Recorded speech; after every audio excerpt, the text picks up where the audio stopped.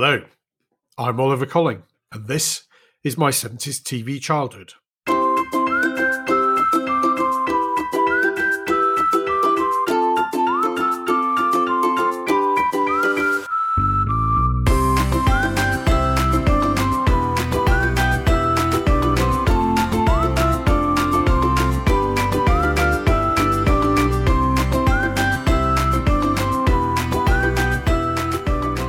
Hello again, and welcome back to the podcast which celebrates growing up in Britain during the 1970s and the central part that TV played in our family lives. Thanks for joining me again as we head down memory lane and go back to simpler times. Thanks again to Mark, our guest presenter on the last podcast, and his fabulous trip into the world of stirring theme tunes. They certainly caused a lot of debate amongst our listeners. And a quick reminder for you that you can listen to all of the tunes discussed by Mark by visiting Spotify and searching for the My 70s TV Childhood soundtrack playlist. I'd love to hear what 70s theme tunes inspired you, or, for that matter, your thoughts on anything we've covered in our programmes to date. Share them with us at www.my70stvchildhood.com, tweet at 70s TV Childhood, or email me, Oliver, at my70stvchildhood.com. As I sit recording this episode, it's Thanksgiving week in the US, and whilst that tradition hasn't yet reached the UK, what we do have is Black Friday and the associated retail frenzy which comes with it. I don't know about you, but I've been inundated with Black Friday offers from just about everyone I've ever shopped with online. And, with non-essential shops still closed for business in England, I'm sure many people will be taking advantage. The already beleaguered bricks and mortar retail sector is taking another battering from the current pandemic. And, like many other things, I don't think it's going to be the same again. Which got me thinking. Growing up in 1970s Britain was a very different retail proposition than today. There was no online shopping, far fewer shoppers with credit cards, hardly any large shopping centres, and a much bigger variety of local retailers. Most shops were open between 9 o'clock in the morning and 5 or 5:30 in the afternoon, Monday to Saturday, Sunday opening being illegal. That meant that if you were working all day, you could only go shopping on a Saturday, and town centres across the country were besieged by hordes of shoppers, as this was the only time that many people could actually get there. Shops also had half-day closing, which, for some of our incredulous younger listeners, meant that all shops in a town closed one weekday afternoon every week. It was all very different to what we're used to in more normal times, with shops open 7 days a week and in the evening. I've mentioned in an earlier episode that my paternal grandfather ran a gentleman's outfitter shop in Lee in Lancashire, where half-day closing was on a Wednesday. That, in part, explained why my parents got married in Lee on a Wednesday afternoon in 1957. My grandfather, always a shrewd businessman, didn't want to lose half a day's takings by having to shut up shop on a busy Saturday. My earliest memories of shopping were going with my mother to the local shops in Padgate, just outside Warrington, where I spent the early years of my life. I vividly remember going to the butcher's shop, where the butcher, complete with striped apron and straw boater, just like Corporal Jones in Dad's Army, would attend to my mother's order and then pack up the meat and sausages and whatever else he had, and tell my mother that the boy will bring it round later, Mrs. Colling, and that he'd put it on the account. What revolutionary ideas! Home delivery and payment on account. Amazing that half a century later, Tesco, Ocado, Sainsbury's and the rest of the supermarkets are doing just what our local shopkeepers did back then.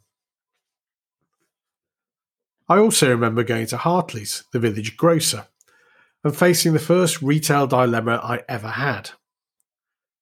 If I was lucky, my mother would give me a threepenny bit to buy a sweet or a chocolate treat, and I was always torn between fruit gums and Milky Way, the sweet you can eat between meals without ruining your appetite, both of which cost threepence. More often than not, I remember, the fruit gums won, but it was a real close thing. For more exciting and bigger purchases, you had to take a trip into town, which meant Warrington for my family. There were a huge variety of shops in the town centre, or so it seemed to me as a small child. There were several family-owned department stores, including Broadbent's and Hancock and Woods, which I believe still exists to this day. These were the height in elegant shopping in a small northern town, and you could just about get anything there. Broadbent's was on several floors and seemed to be staffed by a mixture of formidable middle-aged women, serious-looking men in dark suits, and young men and women who appeared to be either giggling with each other or looking totally and utterly bored to death. One marvellous thing I remember about that shop is that when you bought something, the shop assistant who served you wrote out a form on a machine which sat in a wooden box. They then turned a handle on the side, and 2 copies came out, one for you, the customer, and one which they would hold on to. You then had to take the paper docket to the cashier, who sat in a wooden box in the middle of the shop, and hand over your cash to them. They then attached a receipt to your docket, and once that was done, you could go back and collect your purchases. It seemed like something from ancient history then, but the fact a system like this still existed in the 1970s is truly amazing. My paternal grandmother managed a department store in Leigh called Danby's, which had closed in the 50s or 60s, and I always pictured it being like that, but surely not in the 1970s. The Warrington Cooperative Society, aka the Co-op, had its own department store, which had a food shop on the ground floor and their own antiquated process for buying milk tokens. After we'd moved from Padgate, close to the centre of Warrington, we had our milk delivered to the doorstep by the Co-op milkman. Very convenient. But that convenience came at a price, in that, for some reason, the milkman couldn't take cash, so you had to go into town and buy tokens for milk to use on the doorstep, thus negating part of the convenience. Perhaps some listeners might be able to help me. Was there some kind of organised crime gang amongst milkmen in the 1960s in the northwest of England, which laundered its ill-gotten gains via doorstep collections? I'm assuming something like that forced the Co-op to introduce the milk tokens. I can't really think of any other reason why they would do that. If you know the answer, do get in touch. Other highlights of a visit to the town were getting new shoes at Clark's shoe shop. No, not that one, but an independent shop owned by the Clark family, who was spelled differently, who had a fantastic machine to measure the size of your foot. I never tired of that. There was also the endless treasure trove of Warrington Market, where, as a 7-year-old, I imagine you could buy virtually anything you wanted, so great a variety of merchandise there was available. Food shopping was also done on the market, and at butchers and bakers. There wasn't a supermarket to speak of in the town, and my mother went to the shops on a regular basis to get fresh food and anything else she might need, as did most of our families. This all changed for us in the mid-1970s, when Fine Fair opened up a new hypermarket in Goulburn, which is about 7 miles away from Warrington. It stayed open until 8 o'clock on a Friday night. These new shops caused quite a sensation, as we weren't used to being able to buy in bulk and get all we needed under one roof, even if some people were a little suspicious of the idea, as it had, apparently, come from France, where they'd had them for years. So, as a result, one Friday night a month, the whole family would climb into my father's beige Morris 1800 and head off to the promised land of Goulburn to do what was later immortalised by Peter Kay as the Big Shop. Pile 'em high, sell 'em cheap was certainly the driver behind Fine Fare's hypermarket. Crates of popular household items were literally piled to the ceiling, and we happily filled our trolley before cramming a month's worth of supplies into the boot of the car. Food shopping would never be the same again, especially for my mother, and I'm glad that she, like many other women of the time, didn't have to go shopping so regularly with the advent of the big supermarkets. The retail highlight for any child in the 70s was a trip to the big city. In my case, either Liverpool to the likes of George Henry Lee, or to Kendall's, the pride of Manchester's Deansgate. These enormous shops were housed in spectacular, high-ceilinged buildings and had uniformed commissionaires on duty at their doors. A trip to one of these temples of shopping was really something to remember, not least because there was a good chance that you might be able to visit the tea rooms, which served spectacular cakes. These marvellous institutions were run with military precision, and it appeared that everyone knew their place, a bit like British society of the time. The limitations of class, rank and manners were perfectly encapsulated in the British department store, so it's no surprise that it proved to be the setting for one of the decade's most loved sitcoms, Are You Being Served?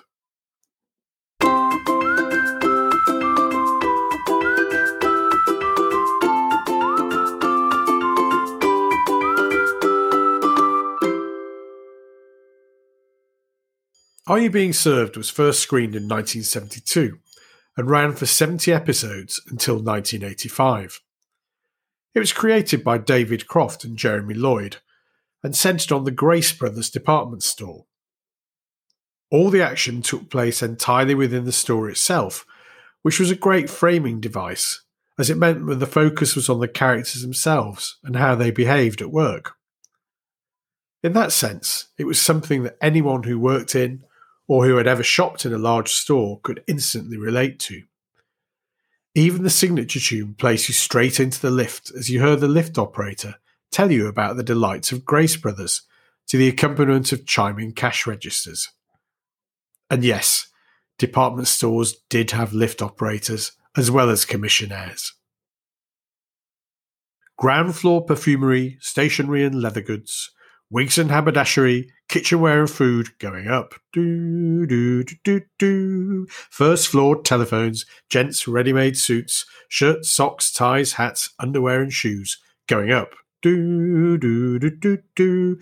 Second floor carpets, travel goods and beddings, materials and soft furnishing, restaurant and teas going down. Do, do, do, do, do.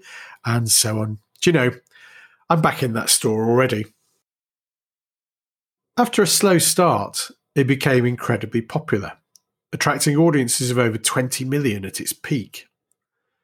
A typical episode was a mix of innuendo, slapstick, and sight gags, usually involving clothes or mannequins. So why was it so popular? I think its popularity comes from a number of factors. Firstly, as mentioned earlier, it represented the tiers of British society and behaviours of the time. All the characters addressed each other by their proper titles, Mr., Mrs., Captain. Secondly, as all the action took place inside the store, there weren't any distractions to the main events. And thirdly, it was a great ensemble cast, who played off each other memorably. Oh, and there was one other point, which often seems to be overlooked by the writers of some modern sitcoms. It was genuinely funny, and had laughs for all members of the family. The main characters were well defined and acted, such as Captain Peacock, the floor walker played by Frank Thornton. Peacock was an ex-military man, immaculately turned out, who engaged hapless customers and directed them to who could help them, invariably the words, "Mr. Humphreys, are you free?" To which the response was, "I'm free," from John Inman's menswear assistant. That became his catchphrase, as the rather camp, gay by inference Humphreys. At the time, there was a lot of criticism from some parts of the gay community for the rather stereotypical portrayal of the character. But equally, John Inman's portrayal of an openly gay man, only a few years after the decriminalisation of male homosexuality, was, in itself, a big step forward for British TV. Other staff in menswear included Mr. Granger, played by Arthur Brough, who was a crumbling, doddery, old-fashioned shop assistant, and Mr. Lucas, played by Trevor Bannister, the young, womanising Jack the Lad character. Originally, it had been intended that Mr. Lucas was to be the central character in the show, and episodes were to centre on his adventures. However, I think the writers soon changed their mind once they realised what a strong cast they had. The most formidable presence on the shop floor was the fearsome Mrs. Slocum, played by the wonderful Molly Sugden. I only found out once we got a colour television in 1977 that her hair was a different colour in every episode, and she always kept us amused by telling us tales of her pussy. Yes, I know. I had to mention it, as Mrs. Slocum's pussy is probably the most famous recurring double entendre of the whole decade. Mrs. Slocum was assisted by the lovely Miss Brahms, played by Wendy Richard, later to become Pauline Fowler in EastEnders, and she and her boss were a formidable match to the machinations of the menswear counter. To complete the picture, we also had the backroom staff, in the shape of Mr. Mash, played by Larry Martin, and then Mr. Harmon, played by the great Arthur English, in their brown overalls, bringing a bit of working-class socialism to the toffee-nosed snobs like Captain Peacock on the shop floor. Up in the offices sat the ineffectual and patronising Mr. Rumbold, played by Nicholas Smith, who displayed dreadful management skills in trying to get his staff to do whatever he wanted them to do, never quite managing to succeed in whatever new scheme he was trying to introduce. So what were the plots? I really can't remember that much about them, other than a typical episode would involve a new product or a sales promotion, which invariably led Mr. Humphreys or Mrs. Slocum to be caught up in hilarious misadventures, usually wearing an outrageous costume. In some ways, the plots are less important than the memories I have of laughing, and laughing as a family whilst watching the show. We always knew that whatever chaos had ensued during the half-hour episode, it would be resolved by the appearance of the store's owner, young Mr. Grace, played by Harold Bennett, who would always show his gratitude by saying, "You've all done very well." As well as being popular in the UK, the show was a huge hit in Australia and the US, where the casts were regularly mobbed by thousands of people whenever they made personal appearances. The show is still remembered fondly here today, and I noticed from today's TV schedule that it's being shown on UK Gold as I record this episode. The humour may be risque and rely too heavily on innuendo for some, and its stereotypical representation of some elements of sexuality were clearly products of its time, but it still remains a classic to many. As I mentioned earlier, the main thing about it was that it made us laugh, and, given what else was going on during the 1970s in the UK, that can only have been a good thing. So that concludes our brief look back at what it was like to go shopping in the 1970s, and how that was captured by Are You Being Served? What are your memories of those old department stores, and who were your favourites in the Grace Brothers staff? Let me know by leaving your comments at www.my70stvchildhood.com. Tweet me at 70stvchildhood, or email me, oliver@my70stvchildhood.com. I'm going to get back to Amazon's Black Friday promotions now. So take care and join me again soon for more from My 70s TV Childhood.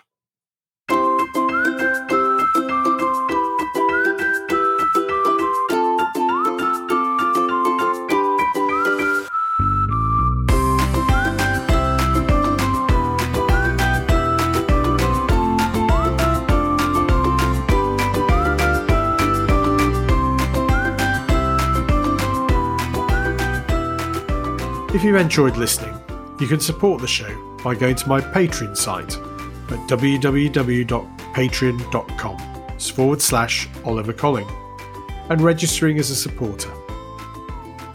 For £2 a month, you can join the Tufty Club, get a shout out on the show, and have Bernard Cribbins narrate as you cross the road. For £5 a month, you can become a Blue Peter Badge member, get a shout out, appear as an interviewee on a future episode, and get to dance in the young generation with Leslie Judd. All memberships are fully flexible and can be cancelled at any time. Your help is much appreciated.